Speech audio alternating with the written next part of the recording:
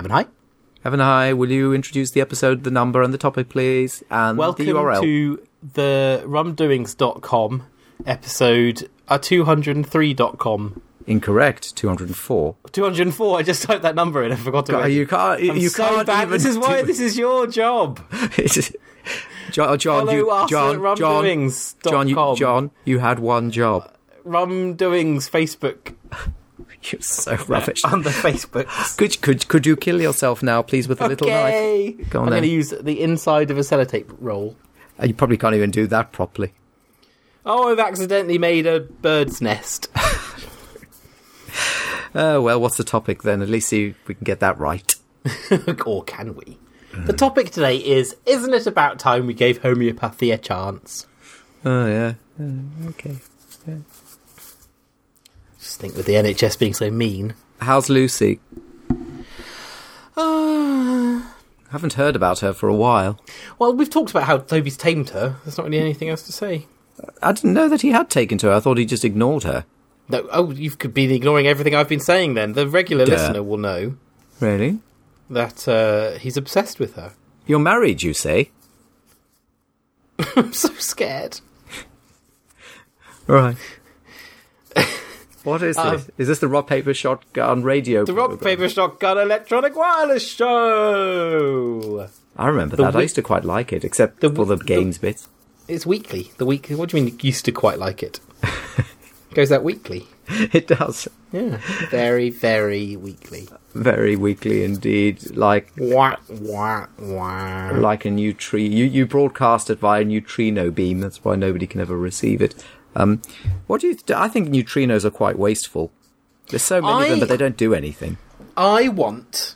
What I want is someone to create a podcast series that just explains physics to quantum physics in order, in a way that by the end of it I'll have understood it. So when I read stories about neutrinos and quantum this and all this stuff on the BBC News, written by people who clearly don't understand it either, I'll have any idea what's going on. I don't understand any of it, and I can't learn because everything either assumes all knowledge or no knowledge, and I want something that just gradually eases me in.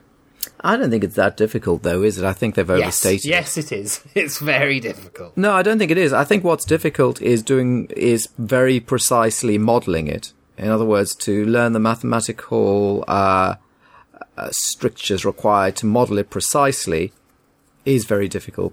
But the principles behind it, I don't think are that difficult, actually, and I think that's the problem. And I think the unknowns, I think there's just such a lot that is actually unknown that what you think is difficult is just that nobody knows to a large degree. So what you find difficulty with is probably not the results of the experiments, but the fact that the interpretations are not God ordained. I mean, the Copenhagen interpretation versus the multi-world interpretation, nobody knows. So you won't have anybody telling you what the interpretation is. We've previously solved that one. Well, yes, but we said that nonsense. It is nonsense because Dr. Ockham wouldn't allow such a profligate idiocy as to create a new world every time you sneeze. That's ridiculous. Stop it now. Exactly. Everyone grow up. That's nonsense. Grow up. Exactly. No, I think that what you probably would have to really learn is the mathematics, because that's effectively the programming language of physics that you want to know. And maths is tough.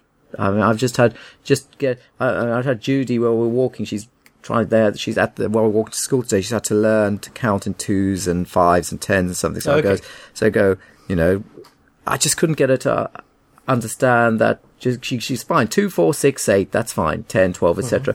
But then I said, okay, and then it's 30, 32, and she goes, well, what's the next one? I don't know. Then I said, okay, what if we say Jessica? Let's just put any word between in front of 2. So Jessica 2, Jessica 4, Jessica 6, Jessica 8. She's fine with that. I said, and she wanted to do banana 2, banana 4, banana 6, banana 8 because of minions, because that's really funny. Then I said, okay, funny. Now instead of banana, let's say 70. 72? Huh? I said, okay, well, so let's count to 100. So 5, 10, 15, 20, etc. And so 75, 80, 85, 90, 95, 50. 50? Maybe that's why physics is all going wrong, because they don't understand that 50 comes after 95. As if we just learned that. So there is, I hear that a huge problem with doing arithmetic in English is the way that we name numbers is not helpful. In that a lot of other languages, and apparently Chinese, and I believe Japanese does this similarly, is a lot of other languages name the numbers for where they are in the number line, and that's it. So when you say the numbers, you're literally saying what they are. So, for example, 100 would be something like saying 1010, or if you say instead of saying 12, it'll be 12 is 10-2. And 20 or 10 is 100, and 10 is so there's no, okay, well, there's 12, 13, 14, but it's 22, 23, 24, and then when you get to 29, it's not 2010, it's 30, and apparently other languages deal with that in a much more modular, coherent way, and apparently that helps substantially with maths. Apart from France, where they're completely bonkers. Obviously, France can't do maths. Well, that's a similar principle. That's why they were blown up last week. That's right. 99, I believe, is 10, 15, 73, minus 4 plus 8 divided by 7. Times pi to the square root of Euler. Yes. That's right. What's Euler? Euler's constant. I don't know that one. What is it? I don't know the actual number. Let me find out. I don't know. No, I don't know what. I don't know Euler's constant. And yeah, I didn't bluff, but I didn't know the actual number. It's 0.57721566649. What is it constantly doing? It's. I know that it's used in number theory, but I can't remember what it's used for. One of our users can tell us. Let's look it up on the Wikipedia. It's quite complicated. Oh yes, there are lots of scary symbols. I give up. Yeah, but what you've got to understand about Wikipedia, Nick, is it's just written by a bunch of people, and anyone can change anything they want, and it's exactly just, yeah. That's what I heard. Oh, apparently you listened to.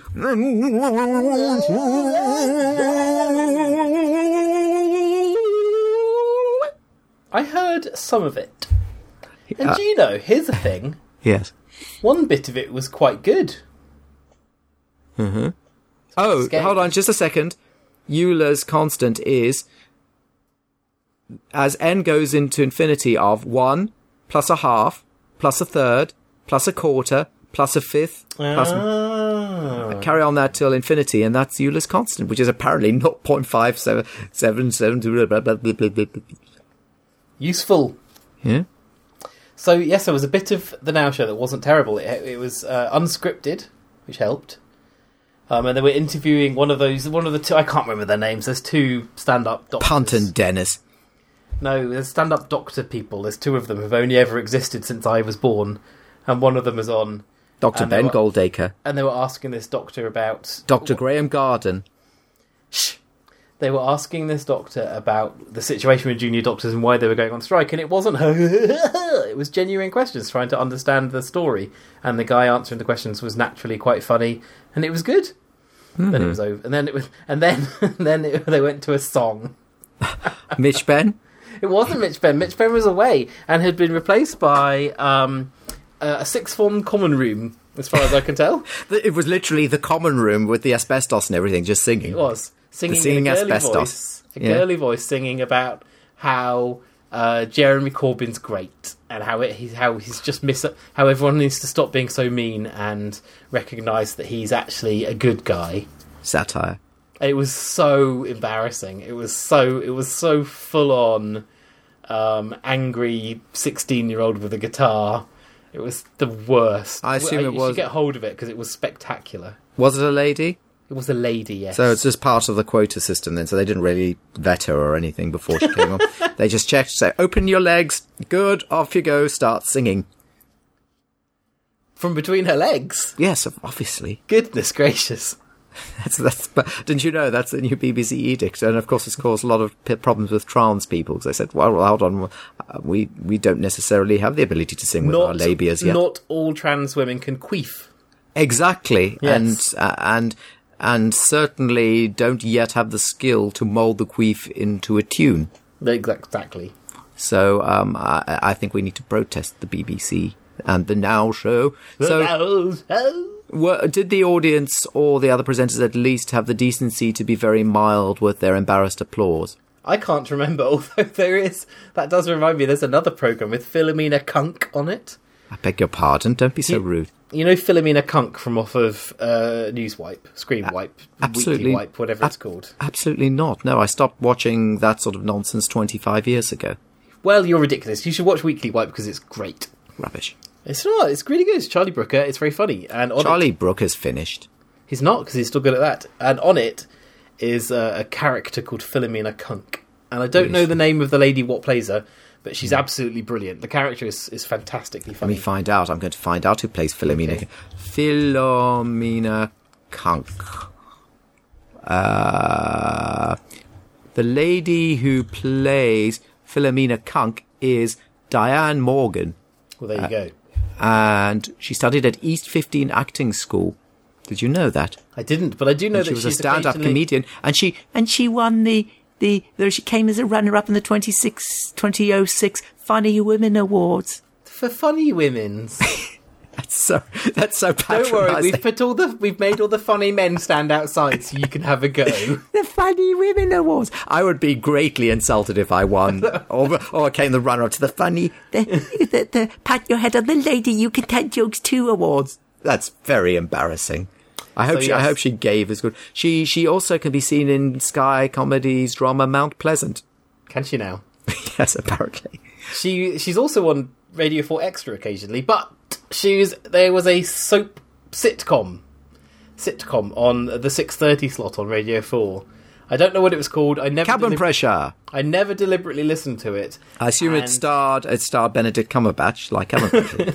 It did not. No. And she was on it, and it was quite the most astonishingly terrible thing I've ever heard. And what? Oh, come on. You're talking about Radio 4 sitcoms. That's a big claim. I know. I'm really claiming it. We should get hold of it and listen to an episode together. Rudy's Rude Records. It's even Claire worse. Of the Community. It's worse than both of those. I swear to you. It was so atrocious. Laura kept hearing it as well and being deeply offended that it existed and being really upset that it was the lady who makes her laugh as Philomena Kunk was involved in this.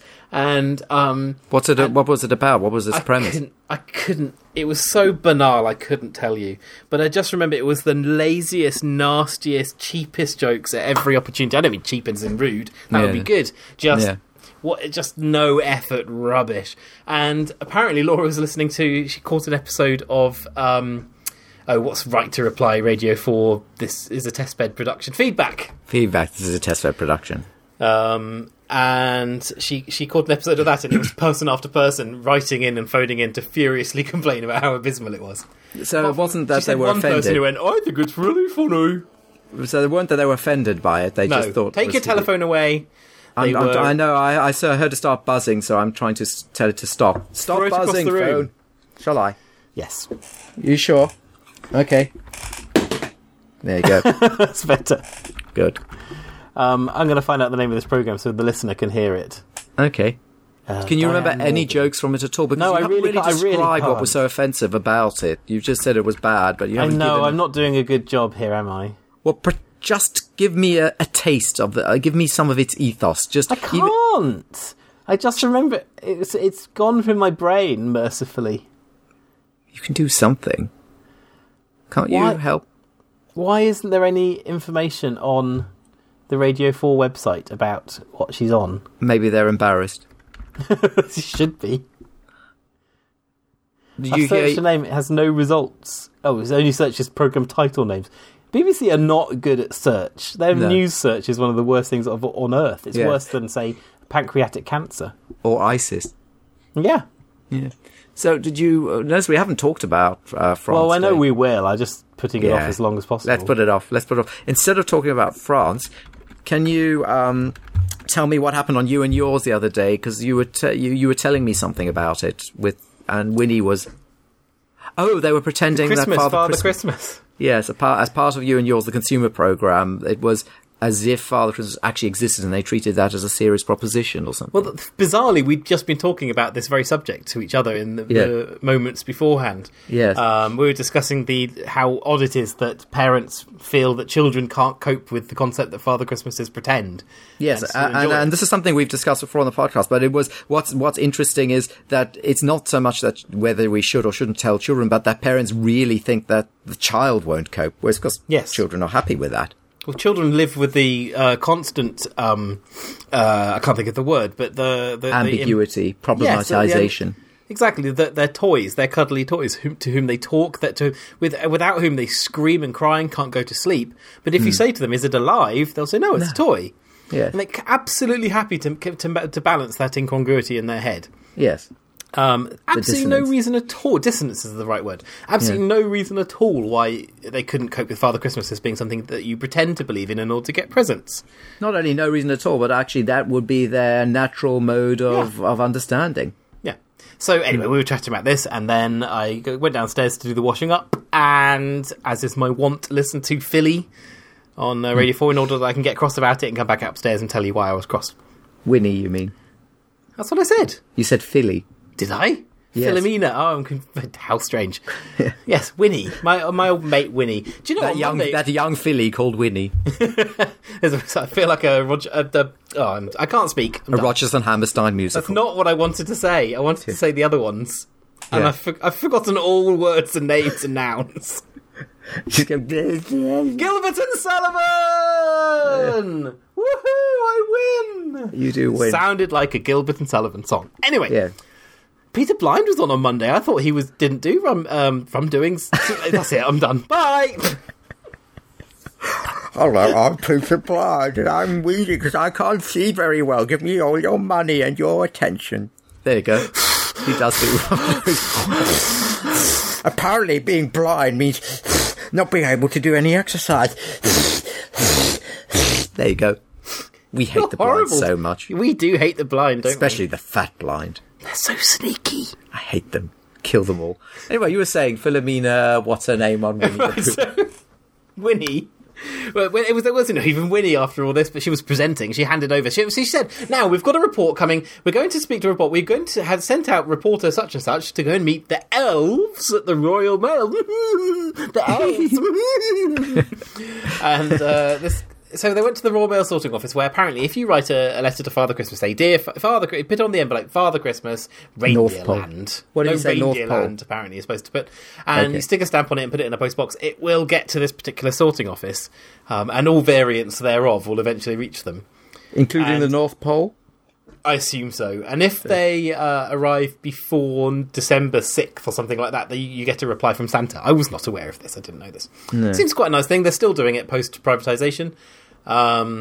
And so they wanted to do a report on what happens to kids' letters when they get there. That sounds like vaguely consumerism, interesting story. But no, rather than just saying what happens when kids, here's the people who deal with all these letters, they decided that...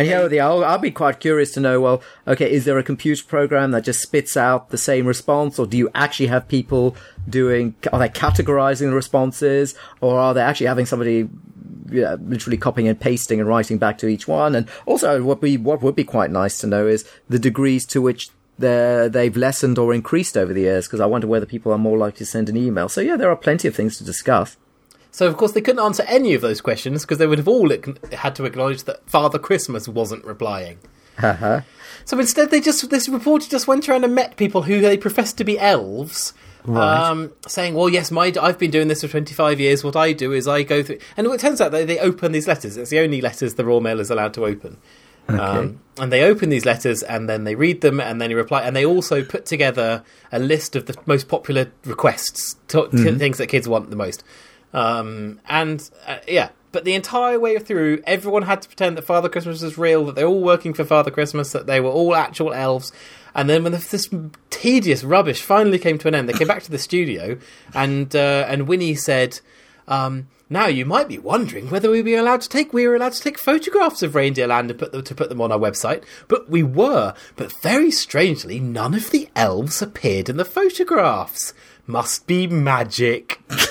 Now, have you ever been murdered and raped by a postman? Or whatever. It was patronising. Oh my goodness! Just what?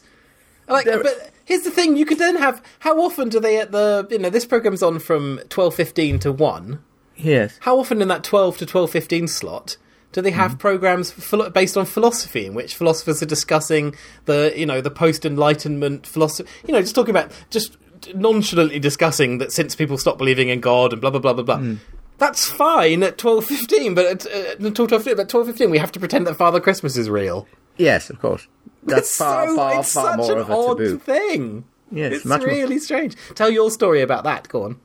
Well, a relative has a son at school, and of course I won't say who it is in case no.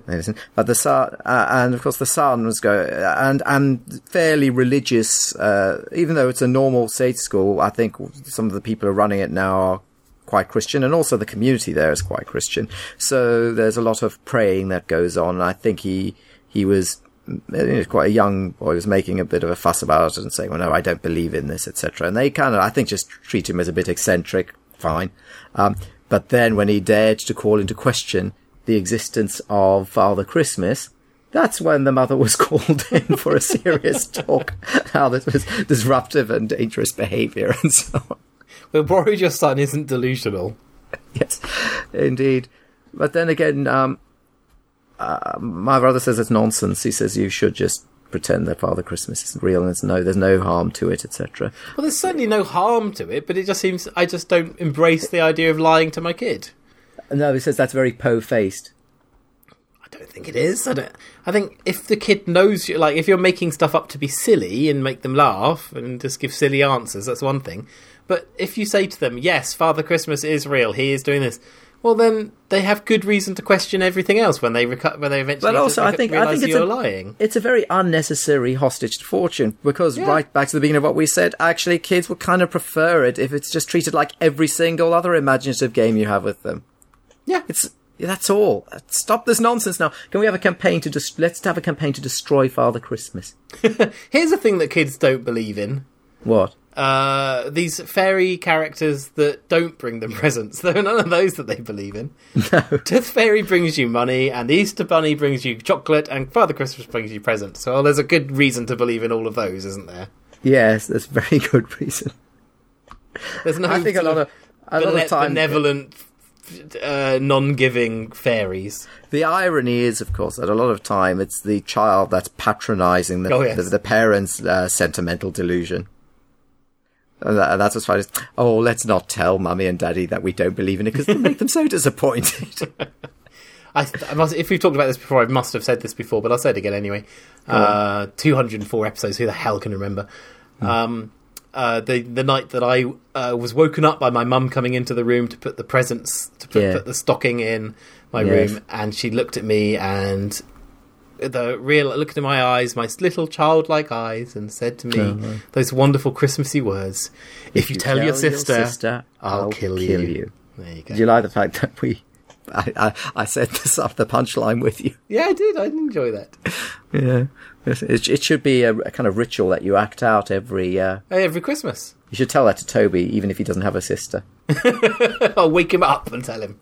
Yes, if you tell your sister, I'll kill you. What's a sister? This is so scary now. Yes. Toby can wave bye-bye now, and also he knows where his head is. Oh, why don't you ask him to explain physics to you then? I shouldn't I? You say, Toby, where's your head? And he puts his hand on his head and looks so pleased. Such a clever baby. Yeah, but on the other hand, he does soil himself and cry half the night. Yes, but that's just a Walker tradition. Yes. Tradition, there you can't speak anymore. I think maybe I was trying to say trait, and then I went for tradition and blah. You're giving all your words to Toby, and as he gains more of them, you just lose them one at a time. He's going to going, as his speech develops, I'm just going to go Yes, indeed. This will be like a little Stephen King short story. Why were you so determined to believe that London won't be nuked in the next 10 to 20 years? Because nuclear weapons are really hard to get hold of. Even if North Korea and Iran can't get one, I very much doubt that a ragtag group of desert-dwelling terrorists can get one. You used to just call them raghead tag. I said ragtag, but yes, I can see why someone might assume I meant something worse there. But no, I was merely being jovial. Get out and slit your throat. I believe I called them towel heads, actually. Yeah. Which is weirdly... It's a really rubbish insult, isn't it? Yeah, well, I wrapped a towel around my head. It kind of does look like a towel. Which one you said? Yeah, it sort of does look like that. Yeah. There are people who actually say that without thinking else. Yeah, a bunch of towel heads. Really? Is that the best? Is that the best? I could do better if I were trying to offend. They put something that looks quite like a towel on the head. Around the head. Yeah. Well, take that. That'll destroy your culture. Yeah.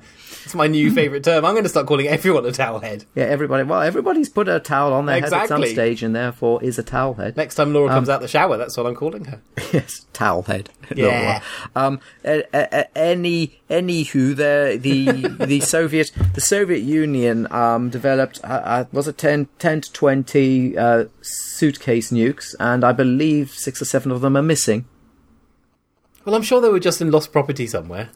So why, if they turn up in... You didn't throw your telephone across the room one bit. I did. It's just very powerful. And actually, no, that was your telephone. It was not my telephone. My telephone doesn't do that. That was your telephone. It was not. It was, because I heard it, and I didn't hear the last one. This is good radio.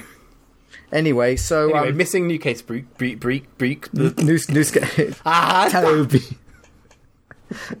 Yeah, I'm not going to take lessons from Mr. Toby about whether London will be nuked or not.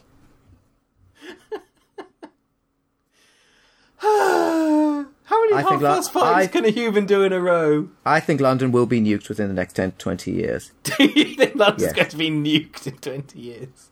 Yes. By 2035, London will have been nuked. You've just added 10 years onto your prediction, Nickstradamus. Yeah, I'm giving myself extra time. I mean, because it's less like... Yeah, I'll give myself 20 years is to actually say it's going to be nuked. So fine, here's my impression of you doing a prediction. I did this on Twitter, but I'm doing it anyway. I'm getting an M or an N. Is there any N countries that are going to get blown up in 5, 10, 50, 1,000 years? No, but here's why it doesn't work like that, because I'm just adding up variables that I already do have data for and trying to work out a probability. You understand that's what mediums are doing too, right? They use the information. Yeah, they are, and that's why cold reading sometimes works. So yeah, no, you've kind of defeated your point. Yes, that's why reading the planet. Yeah, I'm doing a warm read, which means that actually I have a possibility of getting it right. That you're kind of making my point for me. And here's the warm read. We have an organisation that's developing that is getting the revenues and structure of a nation state called ISIL, ISIS or Daesh, whatever you want to call it. They are developing into effectively a super or supra state.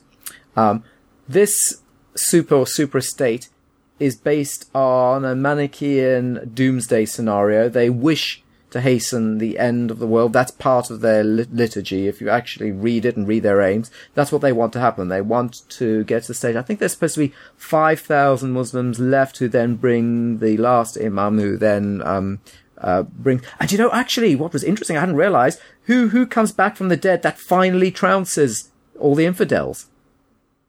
It's not Muhammad. Do you know who it is? I assume it's Jeezy Creasy. Jesus. Yeah. He has the last laugh. Well done.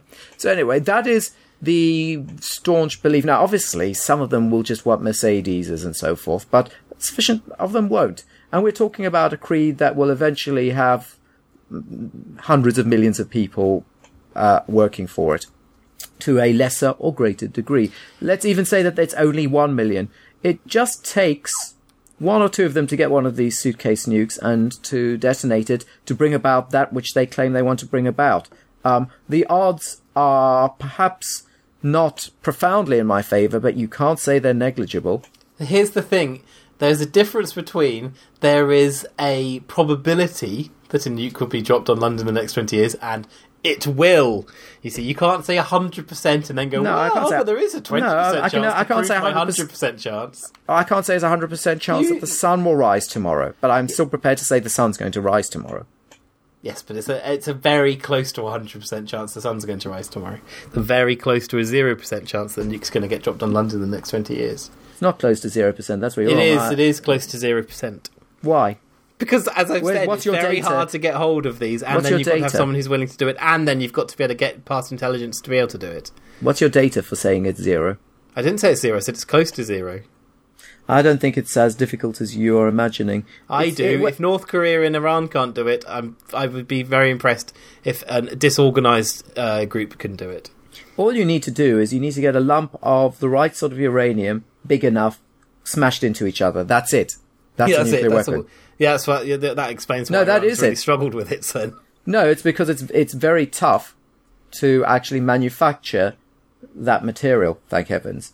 But if you've already got a lump of that material that's been manufactured, and there are tons of this stuff available across the world in hopefully secure places, but there is plenty of it that's not accounted for. I'm just going to check eBay.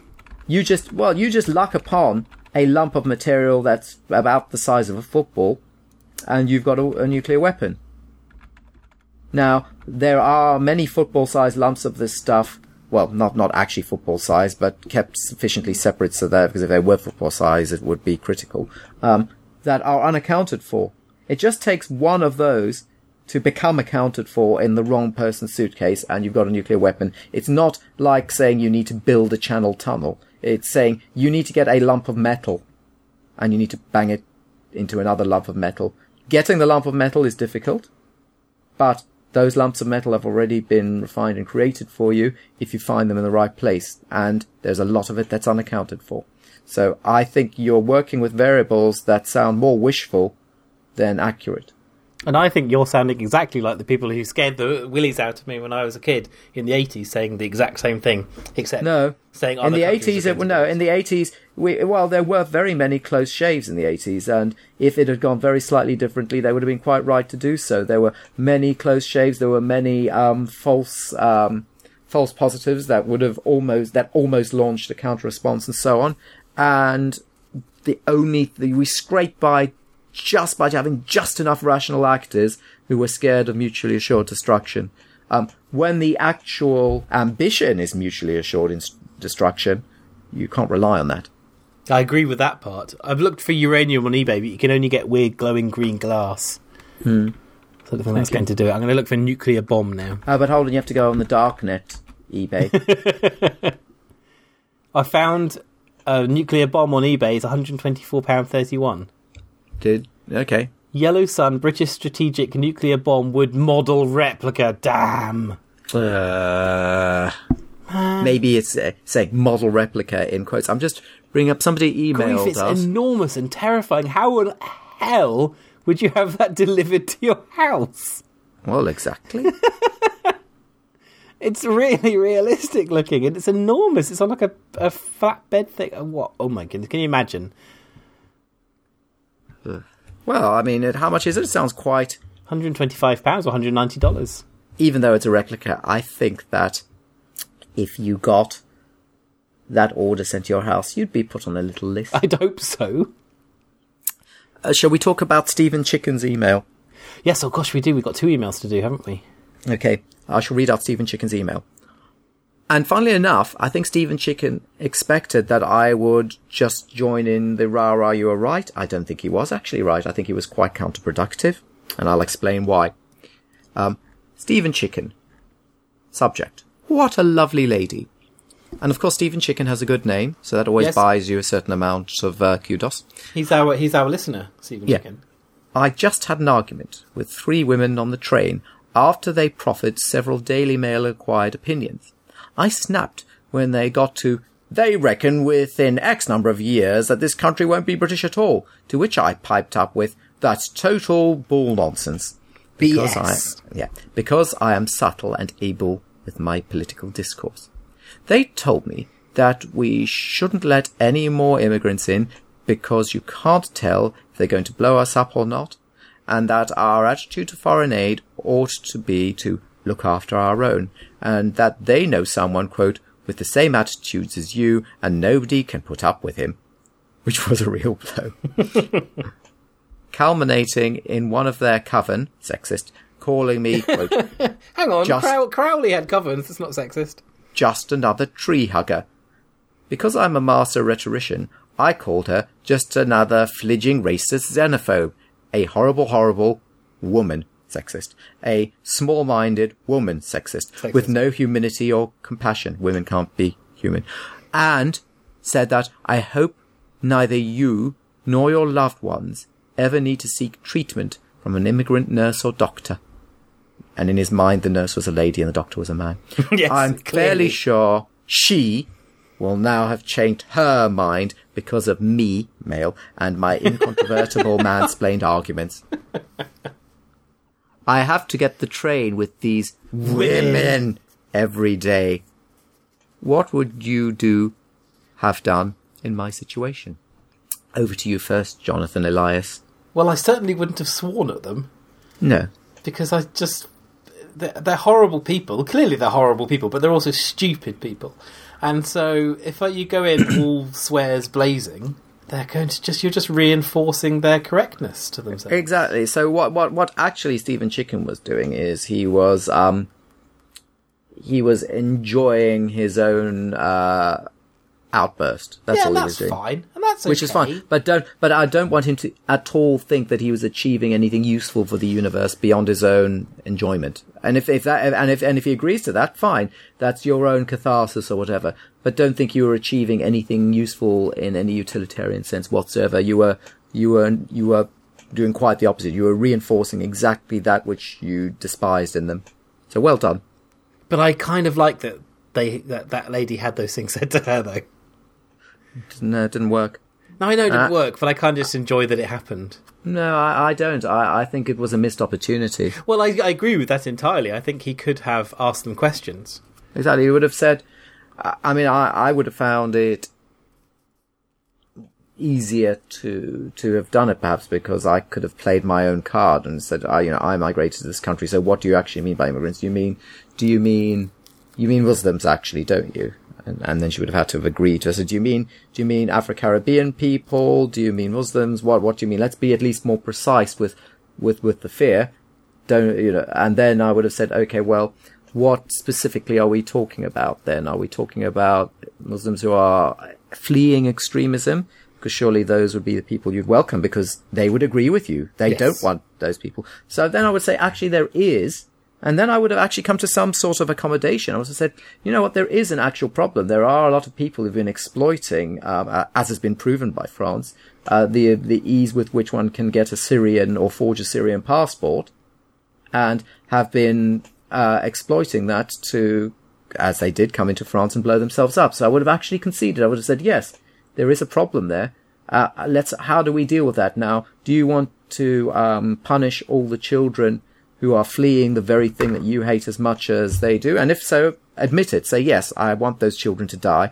I want it to come out of your mouth, though, lady. I want you to say, yes, I want those children to die because it's too much bother to figure out who are the goodies and baddies here. Fine. Mm-hmm. And we could have gone into... and I think we would have gotten something useful out of that train discussion.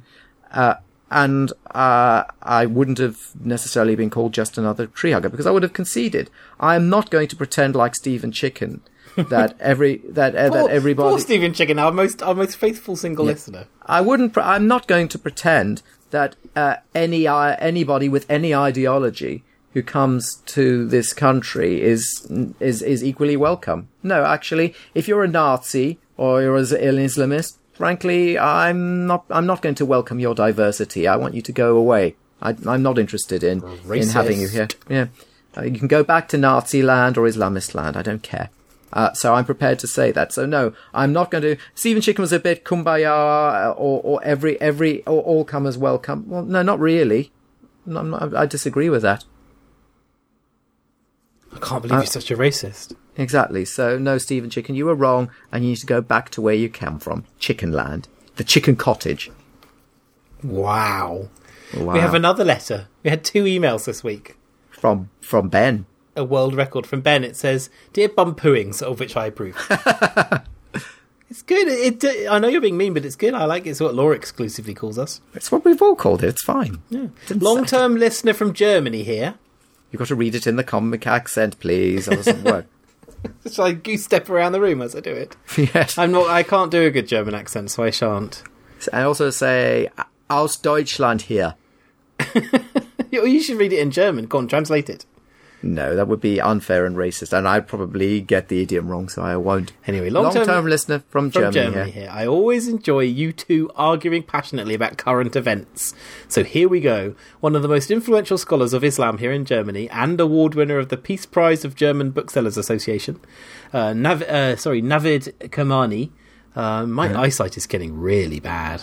And your ability with language, as you... Well, that's established too, but I'm having to lean in to read words I'm not familiar with. Gosh. Recently called for a military intervention against ISIS.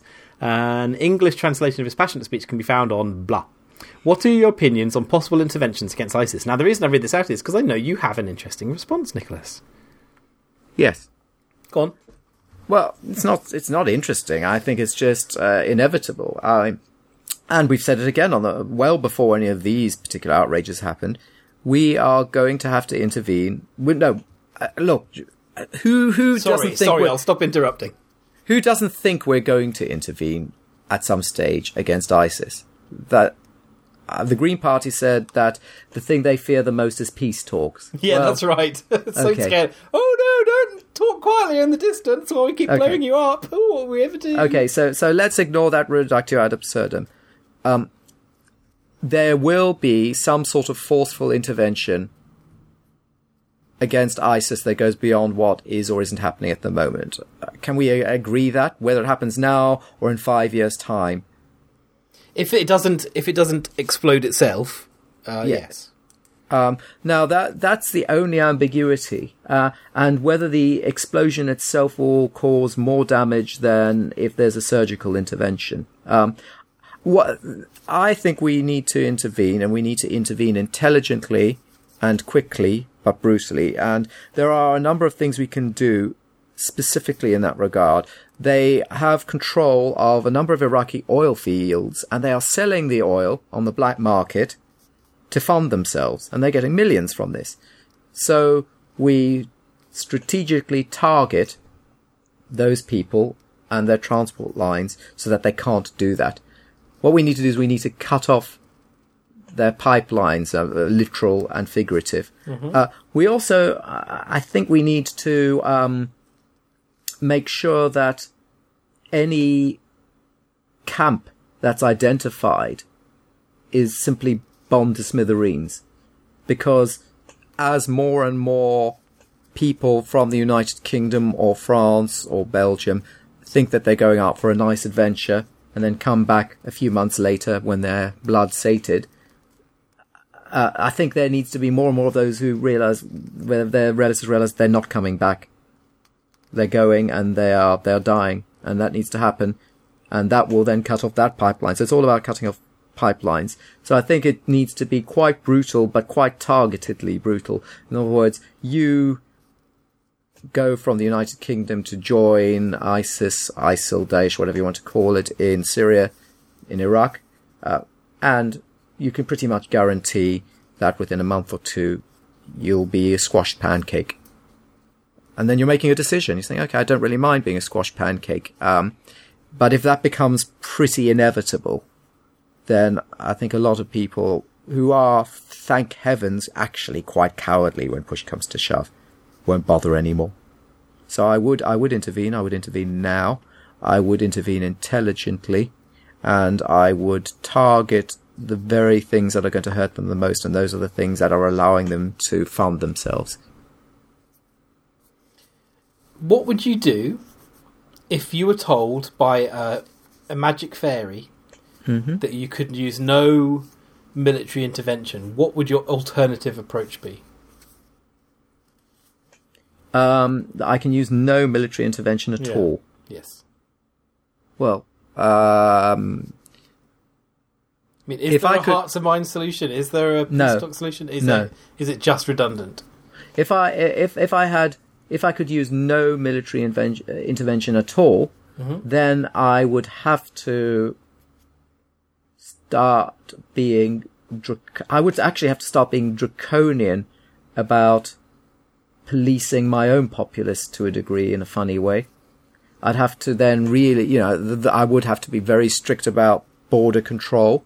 I'd have to be very strict about monitoring hate preachers and reacting very strongly and prosecuting them as soon as they step out of line. And I'd have to be massively increase the intelligence operation in my own country in a way that kind of goes against my own instincts. But I would have to do that because effectively I'd be saying there's this huge and increasingly successful cesspit. And if you're saying that effectively we're closing ranks, we're kind of circling the wagons at that point. And I would just say batten down the hatches and hope that it burns itself out. And we need to protect ourselves from any of the ashes that fall as it burns out, I think.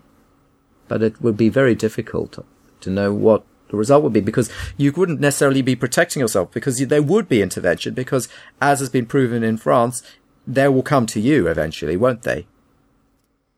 It does seem that way. I really struggle because it's such a different situation to Iraq or Syria. It's very different, exactly. And we were honest with Syria, we didn't know how one should react. No, indeed.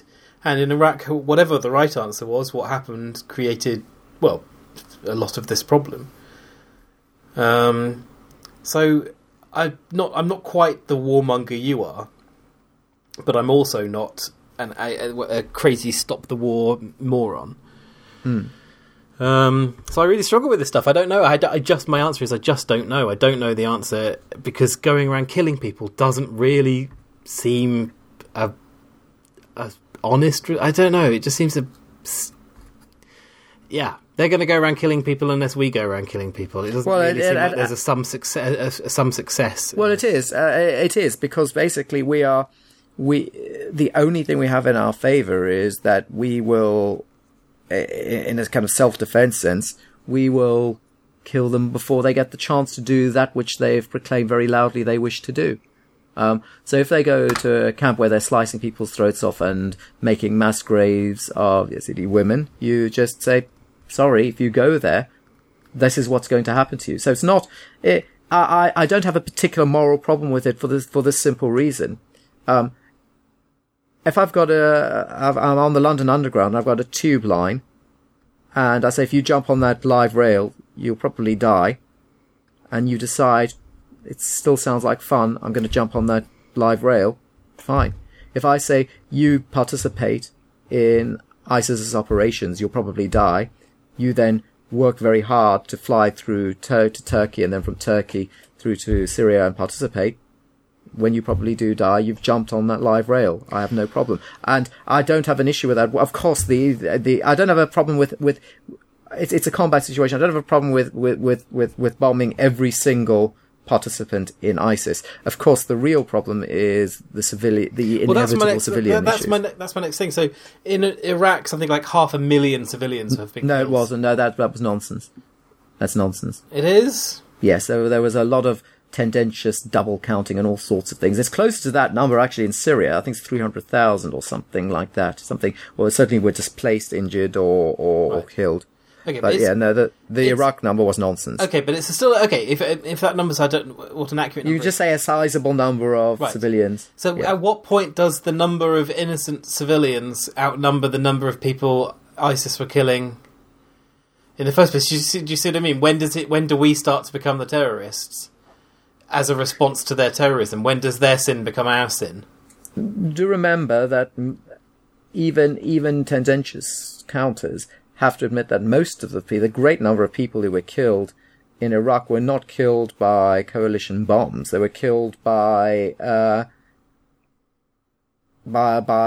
intra-Iraqi fighting and explosions. It wasn't that whole cities were being bombed incorrectly by the Americans or by the French or by whoever.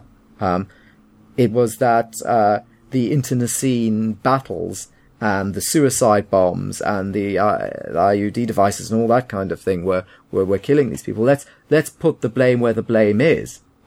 These were people who were taking the opportunity to kill other people. So the argument to that might have been, and I'm not saying it necessarily is a correct argument, you can certainly put the argument that the coalition wasn't initially brutal enough such that it allowed too many bad actors to be able to have their way and kill too many people. And this all gets to the, should we have dropped the bomb on Hiroshima argument. Were more people saved or weren't they? And of course, these historians continue to argue to this day the truth or falsehood of that. Because by forcing an immediate and brutal capitulation, did we save hundreds of thousands of lives that would have otherwise been killed via attrition? Credible historians say yes, we probably did, but some would say it was still too much of a singular moral enormity to make that worth the while in a funny way. It's funny, if you could go back in time and you were absolutely certain that more people would have died in Japan in the Second World War if the nuclear weapon had not been dropped over the next 2 years afterwards, say, would you have still nevertheless voted against dropping the nuclear weapon? I don't know. So you can say, you can nuke Hiroshima and X will die, or you can leave Hiroshima alone and over the next 2 years, X times 1.8 will die. It's a really hard one because it's interesting. I think there's another side to it, that in dropping that bomb, America shocked itself out of the war as well. Yes. It was like that they as a nation weren't prepared to carry on fighting after they'd realised what they'd done. But people who argue for Hiroshima, I can buy that argument and I can work with it, and it's horrible, but the grim utilitarianism comes into play. But Nagasaki is where the argument begins to fall apart, and it does look like just a big demo. Yeah. And you're saying we're going to demo it on the yellow people because they mean less. Did you hear the story about the man who got caught by both bombs? Yes, that was on This American Nonsense. Life, yes. Yes. Amazing. Does anybody still listen to that? Yes. Don't know. Apparently there was somebody who missed both of the Malaysian Airlines flights as well. Oh, really? Wow. Seth MacFarlane. Yes, you are boring me. Seth MacFarlane missed the 9/11 flight. Did he? He was late. Yes, he was habitually late for the airport. Apparently, it's a bad habit of his, and he missed one of the flights. So his bad habit saved his life. It did indeed. Can you imagine? Like next time someone's like, "Seth, if you don't hurry up, you're going to be late for your plane." Yes. And that's incredible. Yeah, it's extraordinary. Imagine his feeling when he were like, "Oh man, I missed my flight. Exactly, it's the worst. It's the worst thing ever. I'm such an idiot. Bizarre. I could have been on that plane." Now I imagine he has his own private jet. So, yeah, one of the highest paid men in Hollywood. Yes, is Family Guy still on? It's still on. It's still very good. Is it? The most recent episode had it was a now it's time for the Cosby Show in light of what we now know. Oh really? And it was the opening title sequence. You know where Cosby they're all dancing. Exactly. But instead, it's just Cosby dancing and all the female characters slumped in chairs. It's absolutely incredible. I was like, my jaw literally dropped when I saw it. It literally dropped. And then at the end of it, Peter Griffin says, we were so busy not seeing colour that we didn't see rape. That's very well put, actually. Also, I hear that South Park's on a bit of a high as well. Oh my goodness, this series, they've just stepped it up. It's become, it's got continuity for the first time. So Kenny's not dying anymore. Kenny hasn't really died for a decade, but people can't die anymore. If they died, they'd stay dead. They stay dead. So the principal's been ousted, replaced by Principal PC, and he is a dude bro who is determined to ensure that no one is ever offended by anything. Of course. And the town South Park is now it's gone from this small town to being this big lively place because they got their first Whole Foods. And they opened up I forget what the name of the new region was, and then it's your region, and then a rival area was opened up called Shipa Town. And so this is two rival, and it's just amazing. New people have moved in, all these luxury shops, and everything's changing. And if you ever say anything that offends anyone else, you get attacked by police forces and so on. Okay, good. The kids all decided to become ninjas in the most recent episode, and everyone was terrified of them. They thought it was brilliant, and eventually it becomes apparent that everyone thinks they're ISIS. And then they start getting instructions from a head ninja somewhere in another country. Who's good. But it's just... And every episode, when the principal is talking to the school, there's this little girl. He suddenly stops his calm, genteel talking and shrieks horrifically at this young girl for talking to her friend. And it's been building up over the episode. At the end of the most recent episode, it turns out that she might be involved with some secret government conspiracy. It's all building up to something huge. They did an excellent episode on safe spaces. I saw that, which was, and what I quite liked about it is it was, of course, multi-layered. Exactly, they're not going safe spacing is bad. They're saying, everyone's an idiot. Everyone's an idiot, which has always been the point of South Park, which people have missed. What I think they've changed quite significantly this series is they've gone from we're going to offend everyone to we're going to trick everyone into thinking they're the one being offended.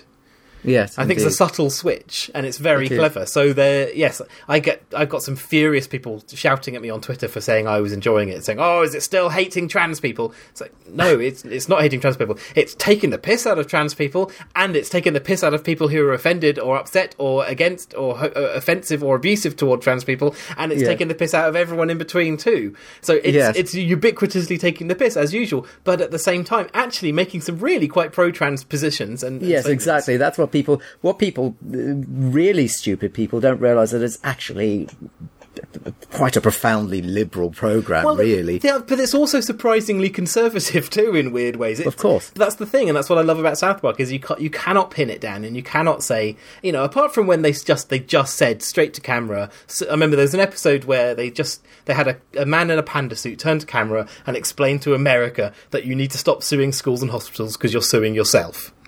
And that was good, and they also were unambiguous against Scientology.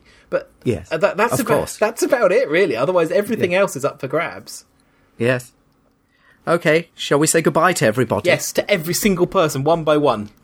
In other words, to Stephen Chicken and to Ben. Goodbye, Stephen Chicken and Ben. Bye. Goodbye, Stephen Chicken and Ben. Stephen Chicken, you're a hideous sexist, monstrous woman-hating man. Woman-hating man. Yeah. Except for Mrs. Chicken. You like Mrs. Chicken. Oh, maybe he doesn't. Yeah. Oh, then that cliffhammer.